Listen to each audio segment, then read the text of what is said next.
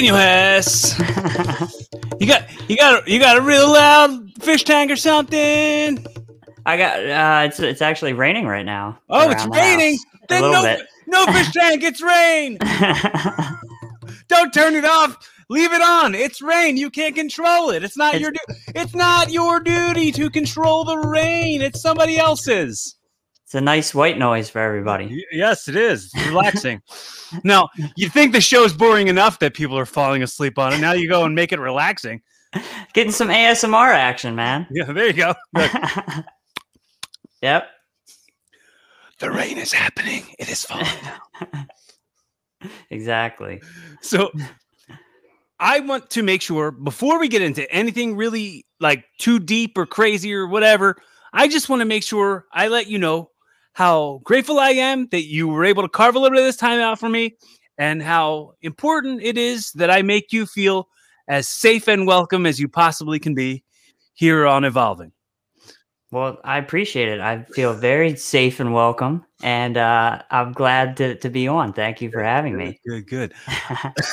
So I constantly say, and I've said on any podcast I've ever done or any podcast I've ever been a guest on, I'll always make sure I make the point, like really drill home the point, how important it is to me that you've spent the currency of your effort and your attention on me. So like I say that to anybody who's ever listening to any conversation I've ever had, or anybody who's ever like watched me do stand up or like watched me wrestle or any of that stuff, the currency of your attention and the currency of your effort, because like podcasts aren't on the radio. You can't just turn the radio on and it'll be on. It's like you've got to take those couple extra steps. So if the couple extra steps have been taken, not only by you, but for joining me, but anybody who's listening for joining me as well. Thanks so much. I love it. So I also want to make sure, because I know on those like matchup podcasting stuff, there's like stuff where it's like, oh, always ask these questions or like ideal questions that you can ask somebody. I ain't gonna do that. That's not my style. Not going cookie cutter.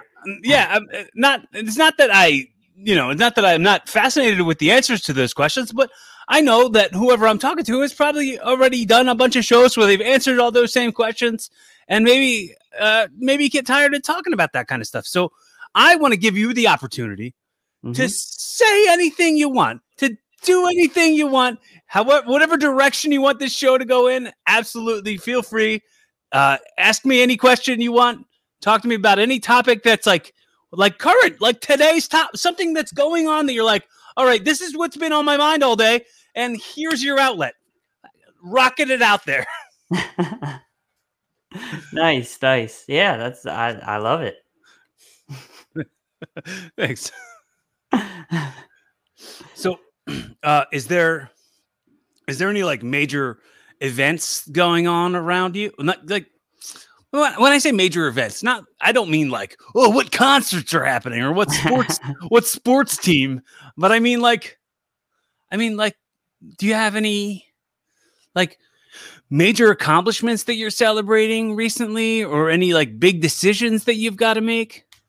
Well, I mean, I'd say this is the last year for me doing weddings in video production, which is pretty exciting. I've been doing that for about almost a decade now. So it's been a long, arduous road of doing like kind of crappy work, if you ask me. Well, when you say crappy work, it's not that you're doing a bad job. You're just saying it's crappy work because you have to be inside of all this, and people are the way that they are at weddings, and sometimes they're a little loud, and sometimes they're a little like not one to cooperate with you. Oh, dude, I did this thing last. I did a joke last night on stage, and I said, like, okay, I just got a pretty toxic relationship. Said, you know how like when a woman's getting married and they're like real particular about everything, and they start like flying off the handle, and they don't really have a lot of tolerance or patience for things. What's that called?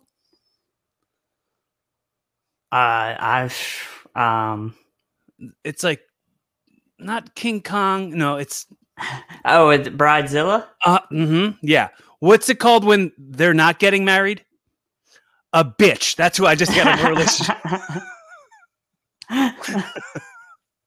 Hey, I've been down the path of a toxic relationship. I know how that can be. Yeah. What's your longest relationship? So I was in a relationship for 7 years. That's my longest. That's a long ass time, dude. It was a very crazy 7 years, to say the least. Was that the toxic one, or was that the non-toxic one? Oh yeah, I've been in 2 long term, and both it could be toxic in their own ways. Well, like long term, it's weird because it's like you go up and you do these ups and downs with people, and you're like, well, you'll hear this. I'm going to tell my friend this story, and my friend's going to hear it through the "they're my friend" filter. Yes. And they're going to be like, all right, listen, I have concerns for you. And I think that it should maybe not be ignored that this was a humongous red flag. And you might, even though you might be enjoying something, don't ignore those red flags. And so many times we're like, yeah, but they just get me. I'm happy sometimes.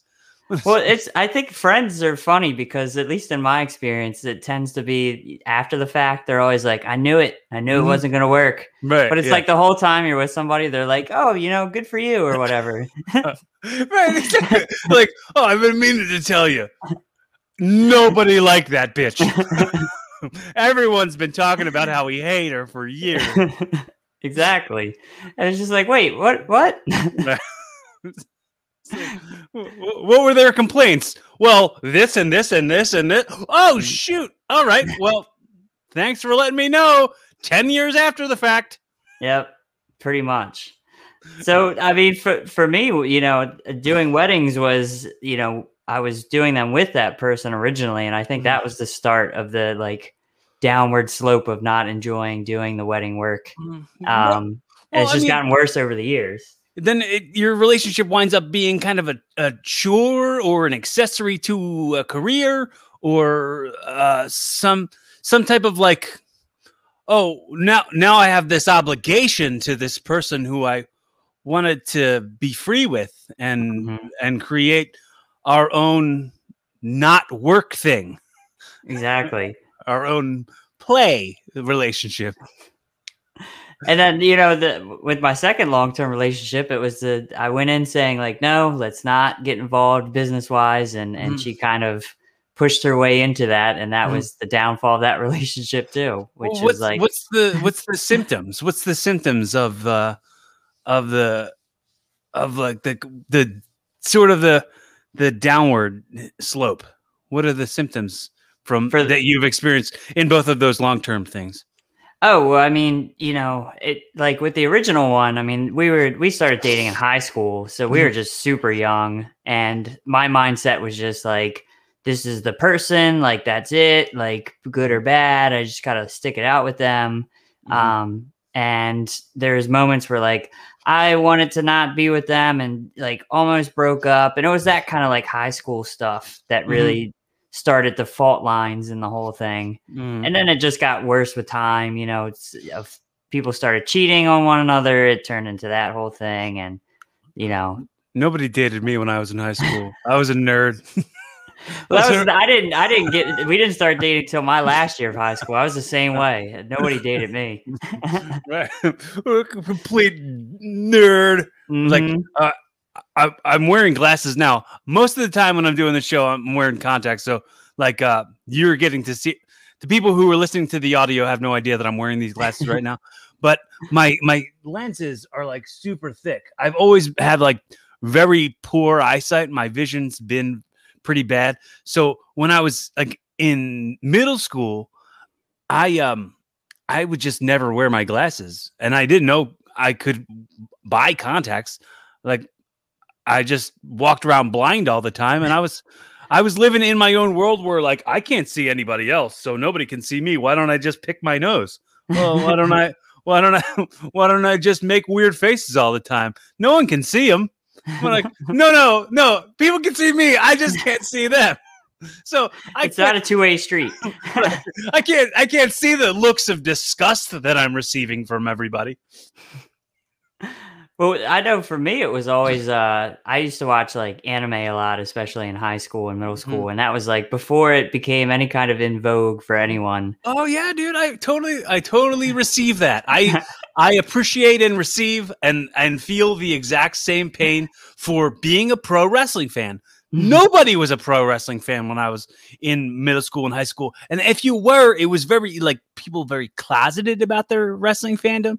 People not like very open about it because people would think at a certain point that you're supposed to like grow out of it. And they're like, oh, you must, what are you, a little kid? Oh, don't you know that's fake? And it's like, you think I like it because I don't know it's fake, you dummy? Like I just like it. Right.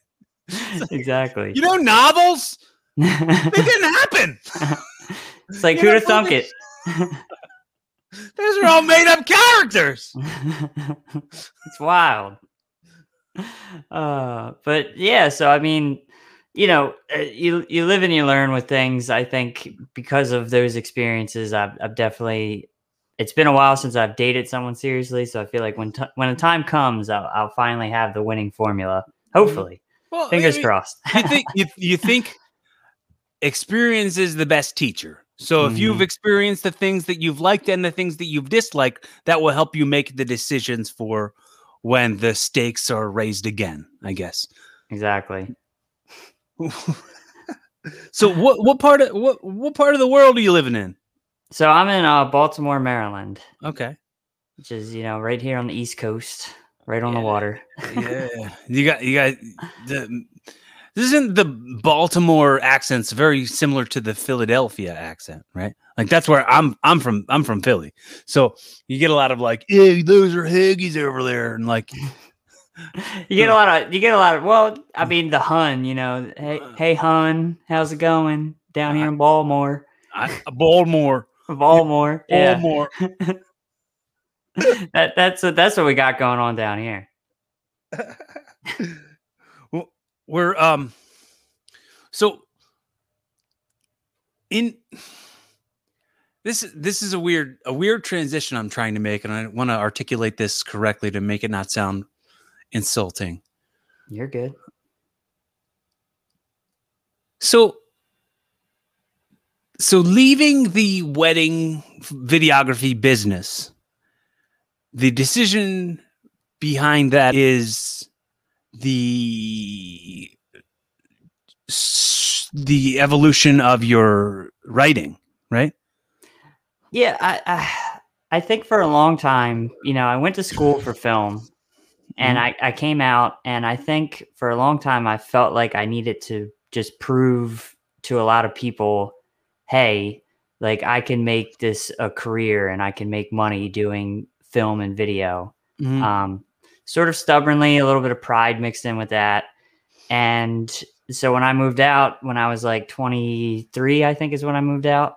The first thing I needed to do was just, you know, start making money. So the first kind of big opportunity I got was doing wedding video for a wedding photographer that was in the area. And I just jumped on it because I needed the money. And that's been the constant theme kind of ever since. It's always been, well, the money is pretty good, so we'll suck up the misery of it all to do that. Well, I mean, it gives you experience with like pointing the camera. I mean, that's inside of what your soul, like your soul, like goal and purpose to feed this creative beast inside of you. Yeah, I mean, in theory, it's a good like point of that, but in practice, at least for me, it kind of became the extreme where I was just doing that and I wasn't doing the creative side anymore. So like it was a good, like I did my thesis film in 2012 when I graduated, and then I didn't do another creative piece until 2018 on my own, early 2019. So there was a good like 6 or 7 years there where I was just head down, really just focused in the wedding and event world, like way too much. I mean, there's a lot of experience inside of that like is really applicable to all of it. I mean, you can learn a lot of important lessons in like the watch the way one person reacts to something versus how another person reacts to something, and then gauge like what kind of reactions you might get next time based off of how they decided to act from the last thing. Yeah, I think it taught me a lot about like working with people, like customer service, like doing like what you're talking about, seeing reactions from people. I just think like my issue with it was I never really had like a shelf life that I was thinking for it. I think that's really like if you're trying to do the creative stuff and trying to make a career in creative film production, I think you need to have that like deadline for yourself where you say, okay, you know, this is going to service me for this amount of time so I can make some good money or use it to fund some creative projects. But I think you need to like tell yourself, okay, it's going to stop at like this certain point. Like this is my cutoff. Right. Or you just have better balance than I do. Maybe I'm just an extreme person that I do things too far one way or the other. Well, do you work better with like a regimented thing, like bullet pointed out, like what you really want to do as far as like when you want to make films? Like, do you want to like write? Because I know you're an author also. Do you want to like write screenplays and things like that? Or do you want to like direct things? Do you want to be like a photography, like a, what do they call it? Director of photography? Oh yeah, like a DP. Yeah. Is that like what's the sort of the road that you're more trying to travel down? Well, for a long time it was directing and writing. I thought that was like definitely where I needed to go. But I found that over the last year, really kind of setting myself down and just doing the writing part has really been like the super strongest like thing for me. And that was always kind of there, which is what was crazy because I really kind of locked that side of myself away for a while. And so now that I've sort of rediscovered that, like that's what I've been doing. And so, you know, I finished my first feature screenplay last year. I'm working on a short screenplay with a animation person over in the UK. And then right now I'm working on the second feature script, which literally I was just typing away at right before we jumped on this. Okay. That's cool. So what's the genre? I mean, I know I get the animation is one genre, but what do you favor in your writing? Do you favor like drama, or do you favor comedy? Do you favor romance? What's the drug of choice? Well, right now I feel like I'm still kind of exploring all of that. Like my first script is a drama. It's like a drama thriller that for me was a really cathartic piece to sort of get over that long-term toxic relationship I was in. So that was a really good experience. And right now the script that I'm working on is it's a horror like mystery thriller film that's set during like World War I. So okay, that's fun. Yeah. So what are things that inspire you? I mean, I don't know if these are questions that are on your sheet because I don't even read that stuff because I almost want it to be its own, absolutely independent of every single other thing that's just like that. So what is like the main stuff that inspires you? What are the things that are like when you saw it, you were like, gotta pick up a pen, gotta pick up the keyboard, gotta get writing on this? Well, I try to be like a constant student of just about like any genre or any filmmaker. Like I'm a really big fan of Jean-Luc Godard and like French New Wave cinema. That was sort of my like introduction to taking film a lot more seriously, because that was like I was exposed to that while I was in college, which was really cool because I had never seen films that were just challenging like that before. Like the whole point is to just kind of mess with the audience in a lot of ways. So I always found that really inspiring. But these days, like I just kind of honestly, like I'll just search around, and usually I'm trying to find films that are like, I don't want to sound pretentious, but like I try to find obscure films. I try to find foreign. Pretentious over here. We got a pretentious guy. Cut him off. No more interview. Edit that part out. So you know, I try not to be pretentious in my ways, but yeah, I watch a lot of foreign films, a lot of indie obscure films. This guy's showing off. He knows how to read and stuff.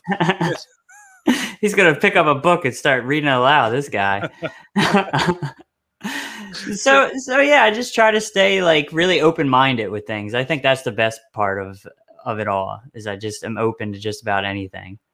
So what's the family like? Are they supportive of all that? You got siblings, you got both parents, you got one parent. What's the deal on that? So both parents, and then I have two younger sisters. And to their credit, yeah, they've been pretty supportive. I mean, I'm like the first artist type to really pursue like an art field in my like pretty much entire family. So I mean, to everyone's credit, yeah, like they've always just been like, you know, you're doing your thing, you're making it work, you're making it happen. So it took some convincing at first, for sure, because I know my parents really wanted me to do something that was a little more grounded, a little more stable. Oh yeah, well, they want you to have the security that they wanted for themselves. I mean, that's I think any parent is that way, but it's tough to not like put expectations on your subconscious of your kids when you're a parent. I'd imagine. I said I'd imagine, considering I'm not a parent. Yeah, me neither. So I'd like to say the same things. It's like, right. Yeah, I'd be worried about my kids and what they're trying to do with their lives, for sure. Yeah. Dude, the thing, my little sister is 11 years younger than me. So I got all the like diapers out of the way when I was a kid. I got all the like the puke, all the like baby stuff. I mean, which I loved her so much. I loved her so much that stuff didn't bother me. But I got it out of the way. I did the parenting stuff, and now I look at Jess, and I go, how proud of the person she is that I am. And I always think about, and I want to make sure any kind of like attitude I have towards anything she does is nothing but supportive, because I don't want her to ever feel like she's got some pressure that she doesn't need, because the world gives you enough pressure. It's true. And it's so funny that you bring that up, because my youngest sister is actually 10 years younger than me. So I say that's what I always say. I'm like, I got it. I already had it. Like I had the diapers, all that stuff. I'm good. Right. Right. That's a one and done experience. I don't need any more. Don't need any more of that. Right. Like, I say it all the time. I've made it this far. And hopefully, keep on making it farther. Don't. I love kids. I love hanging out with kids. They're so fun. I love my little nephews. I love my nephew. I love my nieces. But I'd rather be the fun uncle than the like, all right, now I get to hand you back, and I get to. That's the best part. Yeah. This is the part where I hand you back to the people who've got to take care of you. Like, you get to have fun with me, but like, let them have you. I gave you all the sugar. Now you can go play and have a good crash later on with them. My sister came here. My sister came here a couple of years ago with her wife and her daughter. It was like, at the time she was maybe 4 or something like that, and they both like went out. I forget where they went, but the daughter said, "Oh, I want to go with you." Never mind, I don't want to go with you. So then they left, and she was like, "I wanted to go with them." And she started losing her mind. And like, she was like, call my mommy, and like going nuts. And I was like, and I started like going, does this work? Does this crying work? I was trying to like reason with a 4-year-old, and my mom was like, she's not going to listen to you. She's not going to answer you with any logic. Just let it happen. And I was like, all right, well, it's a good thing you're the mom. Right. I'm like, it's like talk with little kids. It's always like, how do I communicate with you again? Right. What my mom always did, and I don't specifically remember it from me when I was a kid, but the ability to never talk to you like you're a little kid, my mom always made that point very important, to make sure to have conversations with my sister and probably me and my older brother and sister, but like want to have a conversation with you like you're also her equal, and never like, you're dumb and I've got to teach you this. She would fold laundry. I remember she used to fold laundry with my little sister in the car seat, and she would be like, shirt, and she would like go to fold the shirt, socks, like she would just say what it was, not go, hey, this is a shirt. This is a shirt. Look at this. Woo woo. Shirt. Exactly.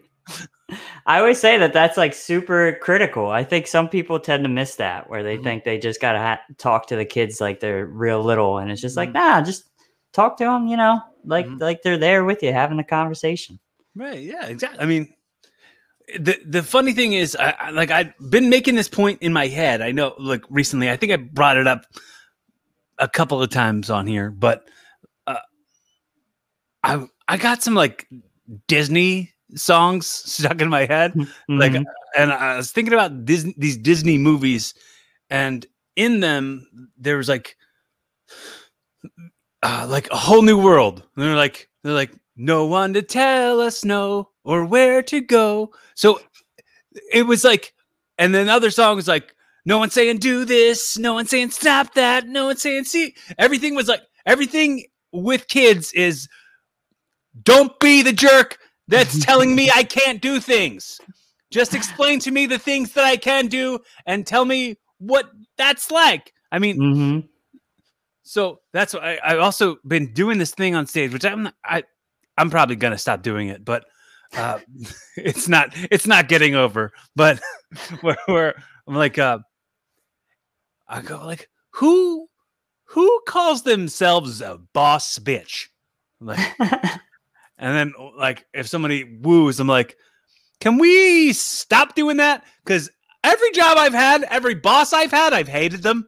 Every job you've had, every boss you've had, you've hated. So like, stop saying you're hateable. Like, just stop. You're setting yourself up for failure with that one. Yeah, it's like it's like we're playing t-ball with like I'm throwing pitches because you got to swing at who I am. You just got a little t-ball. Yep, there you go. Just line it right out. Right.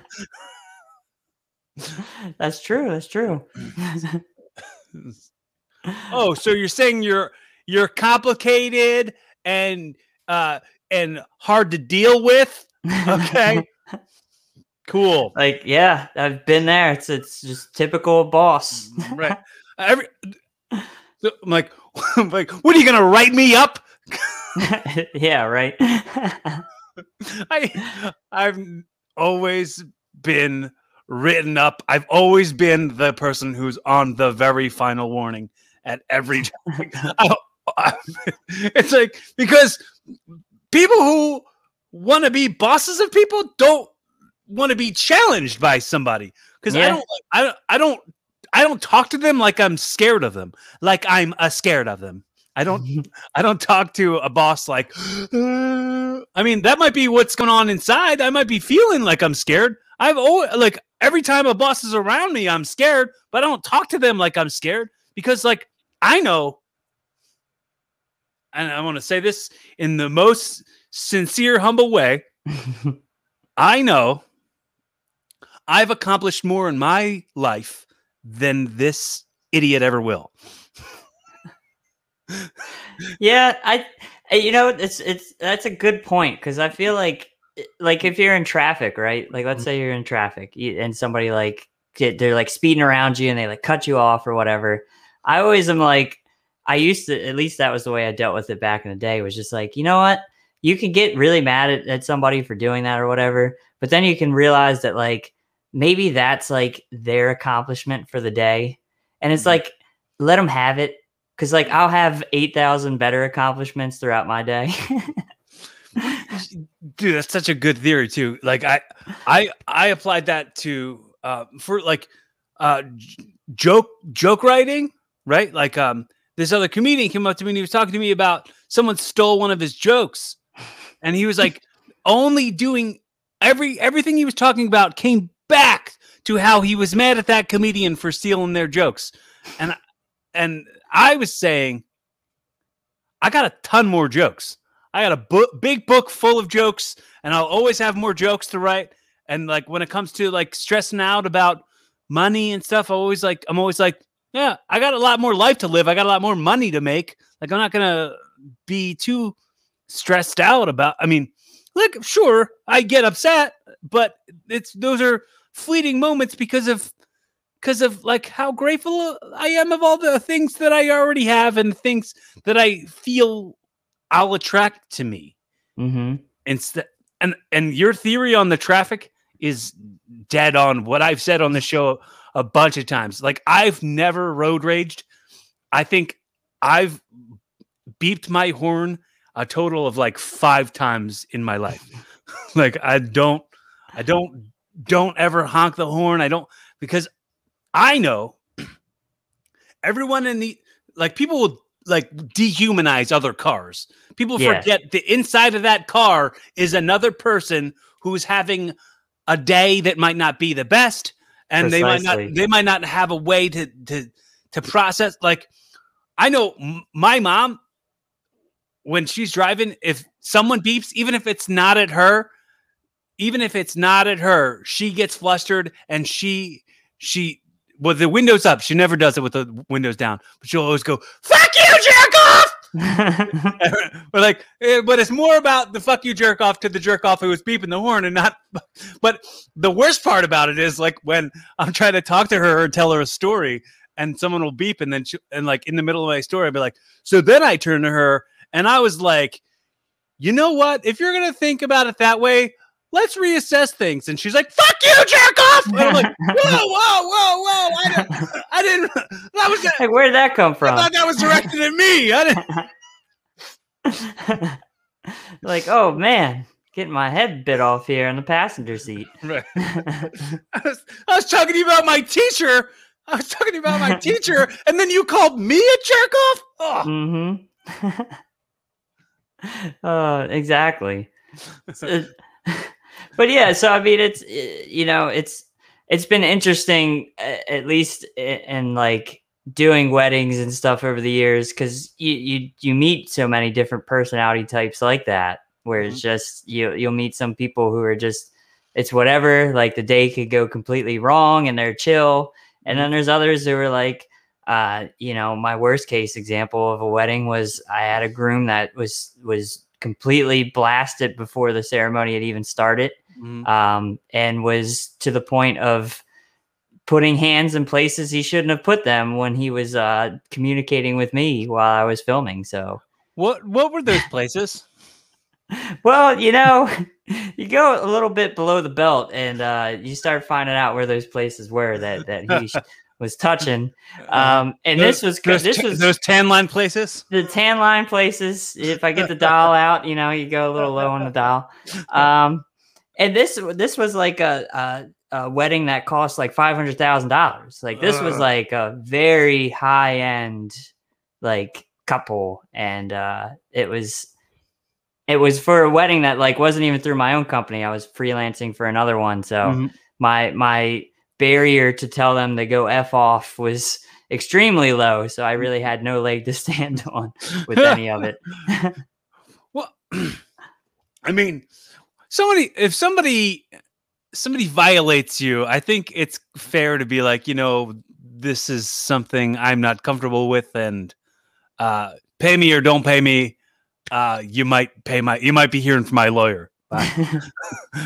Yeah, I mean, hindsight's definitely 2020. I think I really was just thinking of the company I was working for a little too much, and not thinking of my own personal issues that were going on at the time there. So yeah.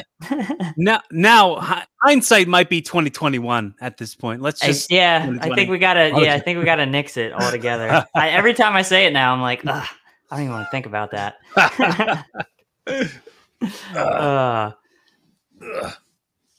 Trying to readjust here. You gotta stretch it out. Yeah. Yes. I can appreciate it. Yeah. Yeah, dude.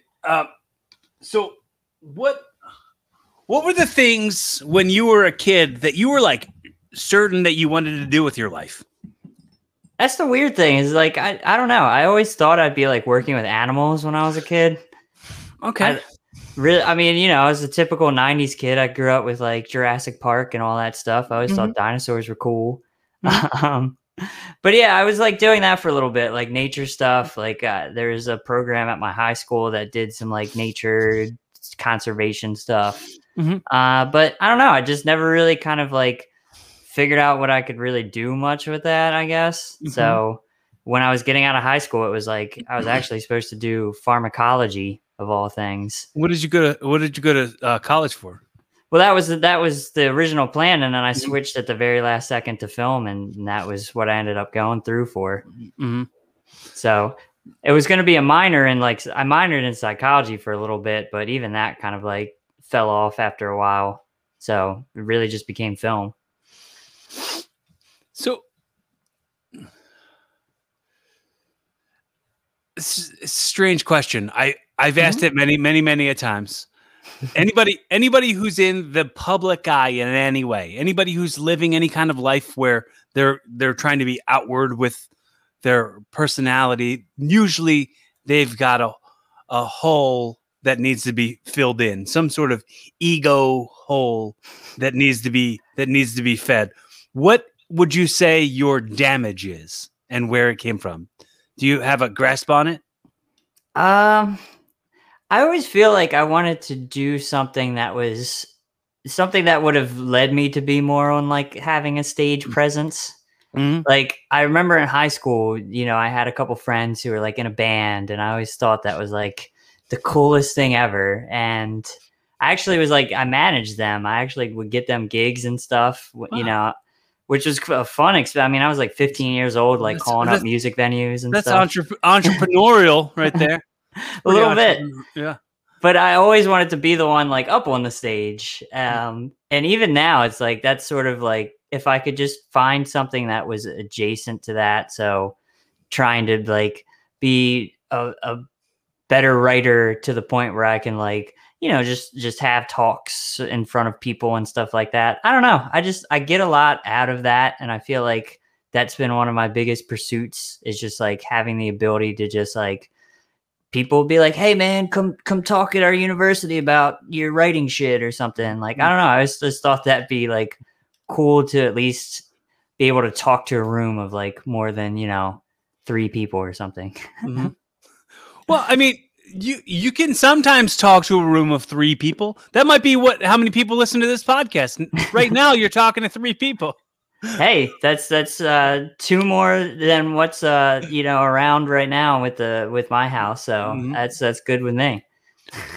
Well, being inside the I'm going to get back to that for a second. So being inside of the wedding industry, I guess you would say, did that kind of back you away from ever wanting to be married and do that whole type of thing?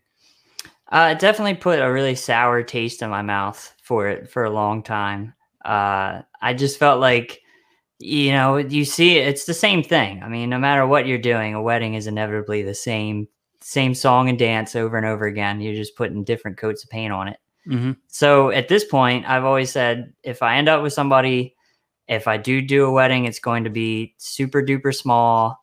nothing intricate, like basically a courthouse wedding, but maybe overlooking a nice scene or something like that in a field. Weddings are, to me, it's like, I'm going to watch what I say. Cause it like, I'm ordained. So I could perform. That's awesome. I could officiate weddings. Yeah. But, as far as the planning and the psyching up, it's like this checkpoint. It's like you're just, it's like once that happens, it's over. What's there to look forward to now? Like once the wedding part happened, once the party part happened, now you're just what you were before that happened, but you happen to be legally bound to each other. Yeah, it is. It's a lot of that. And I think, it's crazy that we kind of do it as a society. Cause I think it's like this bar that you hit that it's like, how do you ever, like, when's that going to happen again? Unless you do like a vow renewal, and even those are just like a lot smaller scale than what a wedding is. Right. So it's this interesting thing. And I mean, like raising a bar on I don't want to say disappointment, but I feel it kind of. I mean, I think you're kind of how do you follow it? Yeah, it is. I mean, my wake up call was when I was doing a wedding expo one year, and there was literally insurance companies there. And when I was like, why are you even here? They were like, oh, there's like wedding insurance that exists because these insurance companies realize you're spending so much money that you can get an insurance plan to get some of your money back in the event of some kind of crazy catastrophe or emergency. And I'm like, that's how you know that this is just too overblown. When you can have wedding insurance. I was like, that's a problem. like in The Wedding Singer, when the girl didn't show up. Yeah. I mean, luckily I've never had that experience, but I it's bad to say, but over the especially this last year that I know I'm sort of getting out of it, I'm like, I want that to happen. I just wanted you want it for the story. Look, you can just tell people that it happened, and no one's gonna fact check it. You can be like, yeah, there was this lady, and you could actually be like, Robbie and Linda were getting married, and then Linda didn't show. Just describe the beginning of Wedding Singer. Yep. And people would be like, oh, that's crazy. Whoa.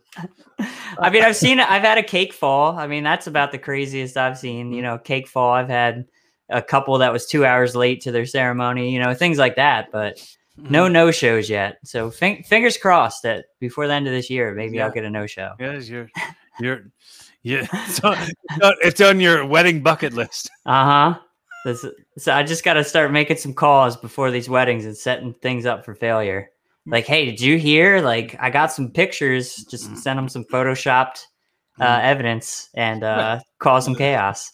Like, yeah, he was hit on bridesmaids and all that stuff before you. It was crazy. I got some video of it. It's a little grainy and rough and at a different location than where he was. But hey. Like at the rehearsal dinner, he was sitting here talking about things like, oh, I can't believe I'm marrying this bitch. I might not even show up to the wedding. And then she was like, he was saying that? Yeah, but he told me that he would deny it once you asked him about it. The second you say anything, he's going to deny it all. Just keep that in mind. just stirring up drama with these. Yep. Got to make it happen. That would be great. So, all right. I have a couple of things that I want to make sure I say to you or chat with you about. I mean, as far as like considering we're in the vein of talking about like what you want to do with your life, and then the whole like marry somebody and tie your life to them until one of you isn't alive anymore. Yeah. It's a wild thought. What do you think happens when you die? I think it's just that's just it. Like I think we're human, right? We have to like we have a tendency to overcomplicate everything. And I honestly believe that it's like once you go, like that's kind of it. Like if there's something as reincarnation, that would be kind of cool, but like I don't know. I think everything is just kind of like you have your time, and then when the light's out, like the light's out, you know? Like that was your little bit, your little slice of pie on Earth. And that's kind of it. Which I was like, I don't think of that in a sad sense. I think of it as just like you did your song and dance, and now it's done. So make the best of your time. Make the best of your time that you've got, because that's what you get. That kind of, I get the attitude behind it. I fully support it. I acknowledge it, and I appreciate it.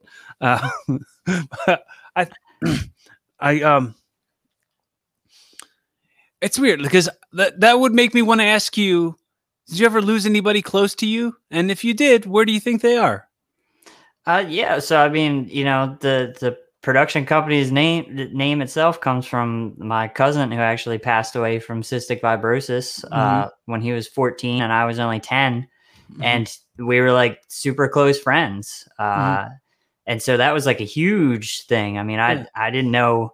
I mean, you're 10 years old. You're like, death doesn't even register. And then you watch somebody who's like only a couple years older than you pass. It's crazy. And for me, it's just that I kind of feel that way even with him. Like for a while, it was nice to think that like, you know, okay, maybe if there's like a heaven or something like that, like that's where he's at having a good old time. But, you know, looking back on it now, it's just like that was just his time.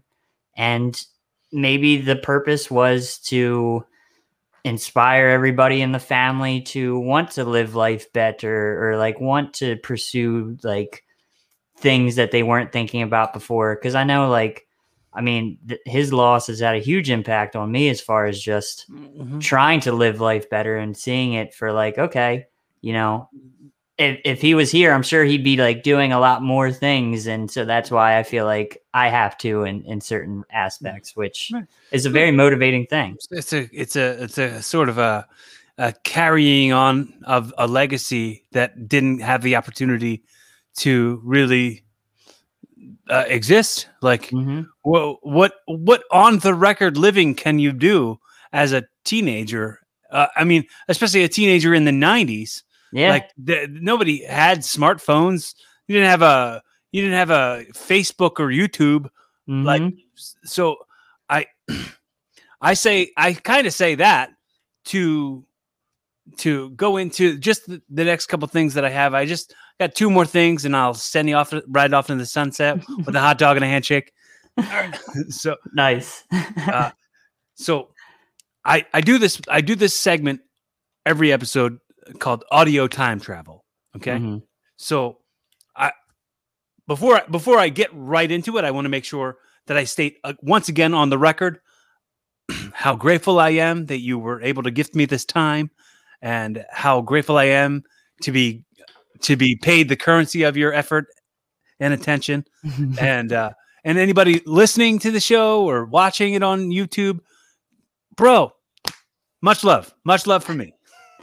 Much love here too. Thank you. Much love and respect. So want to give you the opportunity before we jump into the audio time travel to make sure that you get the opportunity to, on the record, ask me or say anything you want to say to me while we've got this platform. Well, I mean, oh no, I didn't mean to cut you off there. No, go ahead. Okay. I was just going to say, I mean, I appreciate what you're doing with everything here. I think it's amazing that you're taking the time to chat with so many different people. And I'm glad that we got to match on a podcast dating app, as I like to call it. Yeah, that's true. It's Tinder for podcasting guests. Yep. Swiping right and swiping left. Who do you want? Who do you not want? It's a match. It's a match. Yep. And then you get your little adrenaline rush for the day, and you keep going. I mean, but the thing is, with that versus like being on the apps? Like, are you on the dating apps? Are you currently? Oh yeah, are you been on this currently far too long. Currently swiping? You getting any neat results? Meeting any fun people? I've had some stories over the years with those dating apps, good and bad. But right now, I am talking to somebody that's over on the West Coast, so it's actually progressing pretty nicely. So fingers crossed. Oh boy, cool. Yeah, so we'll see. But I feel like I've been down the road before with certain people, and then you meet them in real life, and it's like a different story sometimes. Somehow you look like you look nothing like your pictures. You seem nice though. Well, I've recounted the story before, but when there's times when you meet somebody and within the first 20 minutes of driving with them, they ask if they can do a line of cocaine on the dash of your car. It's kind of a red flag. Oh, that's not normal. That's not normal. No, I thought that was normal. Oh man, what am I doing wrong? Oh man, I gotta reassess my whole life now. I gotta stop doing lines of cocaine off strangers' cars. Somehow that's a bad thing. I don't know how, but somehow it is. No, but I've actually met some really cool people and have just had interesting people on my podcast. Having a podcast and having a platform like this it works a little bit. You can be like, hey, wanna join me on my podcast, and how we sit here and we get to know each other. Like, yeah, it's cool. It's basically a first date. Yeah, dude. Where do you want to go next? I was gonna say, everybody listening, this is our first date, and we're gonna make reservations at a nice restaurant for the next one. We'll meet in the middle somewhere. Yep, exactly. Not that far. But another thing I want to make sure I say, I'm psyched that we've met each other, and now we've done this, and this is this is going to be just the beginning. We've time stamped our first date, our first conversation, and I'm excited to be any resource I can be for you. If you want to ever just spitball creatively, I'm absolutely pleased to join you in doing that. If you need somebody to act in something, I'm happy to do that. If you got any ideas for podcasting, for sure, talk to me, because I love to be that resource. Not to say that I've got a tremendous following in podcasting, but it's absolutely something that I'm very passionate about. That's awesome. And I always say the same thing to people. It's funny how little people actually take you up on that, though. It's crazy. Yeah. Yeah. So I would like bigger amounts of people to take me up on that, you included. So now we're friends, and I think you have my phone number. I think I do. So call me, text me anytime. I'm here for you. You ever feel like you just need a friend? Just some judgment-free conversation. It doesn't have to be anything creative or anything. But if you feel like you're going through something and you need a pal, I'll be that. Hey, same here, man. Appreciate that. That goes for anybody listening too. It's not like it's not exclusive to you and I. I mean, while that's great, I'm not a hard person to get a hold of. Don't ever feel like you're alone in the world and you have nobody to talk to. I have some of my favorite relationships with people who are fans of the show, and some people who connect. I love the connections. I love the resources that connect things. So the fact that like you're in the film industry and I'm also in the film industry. So if we can be resources to each other in any way, I'm absolutely psyched for it. Yeah. I mean, I always love that it's like you kind of run parallel with somebody, and when those paths can cross up again, it's always a beautiful thing.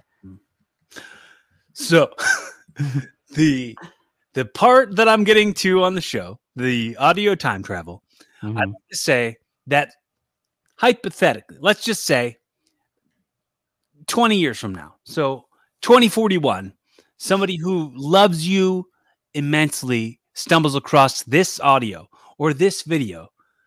and wants to hear messages about like who you sincerely are, and the messages that inspire you and make you want to be a better version of yourself, that would help them with their path that they're walking on.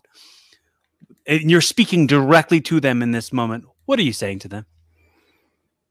I'm telling them that no matter what it is you're trying to like accomplish in life or what it is you're trying to do, don't let any of the voices either inside of yourself or around you ever stop you from trying.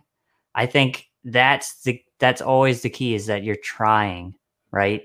No one has the answers to anything. No one ever will have all the answers to anything. But the only way you're going to do any of those things that you're trying to do is just to try. And so that's how I've always tried to live, is just like, hey, if I want to attempt to write a movie script or something like that, you just do it. Like there's no other really option to go. And don't let yourself walk away from it. I think that's the biggest thing, is that too many people let the voices say, no, I can't, or no, this isn't going to be good. Even if it starts off not good, that doesn't mean that you can't keep working at it and polishing it. And I think that's the key, is trying and then not giving up on it, and just constantly trying to make yourself better as you're working through what you're trying to do in your life. Self-doubt is an obstacle that some people treat as if it's a roadblock. Mm-hmm. So turn your roadblocks into obstacles that you just get over. Yeah, it's just a matter. Like I always used to have really bad anxiety, like doing city driving. You know, I grew up in the suburbs, so like the city was a scary place to me when I started driving, and I can do it like the back of my hand now because I've just done it. You just do it over and over and over. Consistency is key. Mm-hmm. I have to explain to you, which I'll explain a billion more times. The reason I beat this drum in the beginning of every episode of the podcast is about consistency. Because if it's like I think I've told the story on here a million times, and forgive me if I'm getting it wrong, because I'm not 100%. I wasn't there. This is just a story I've heard by a secondary source or whatever. But it was like Pete Holmes. Do you know who Pete Holmes is? Mm-hmm. Pete Holmes. He was getting a show on TBS like after Conan O'Brien, and Conan O'Brien was like, "Oh, you'll have like a triangle, like a dinner bell triangle, and you just keep hitting that triangle, keep hitting your triangle the way you hit your triangle until one day someone will go, hey, do you hear that triangle?" So that's why I took that to like, I'm always going to hit my drum the way I hit my drum. And then somebody will be like, do you hear that drumming? What? That's it. That's the part of the consistency, and why I want to make sure that like I live that same consistency outside of just recording the show. Mm-hmm. It's a beautiful thing.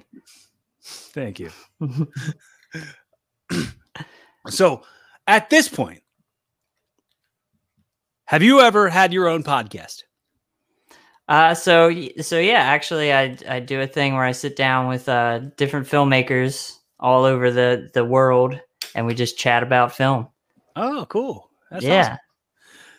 Well, I usually close the show by saying, hypothetically, I've gifted you this podcast. Okay. Mm-hmm. So this episode has been your first episode, the pilot episode of Evolving with Daniel Hess.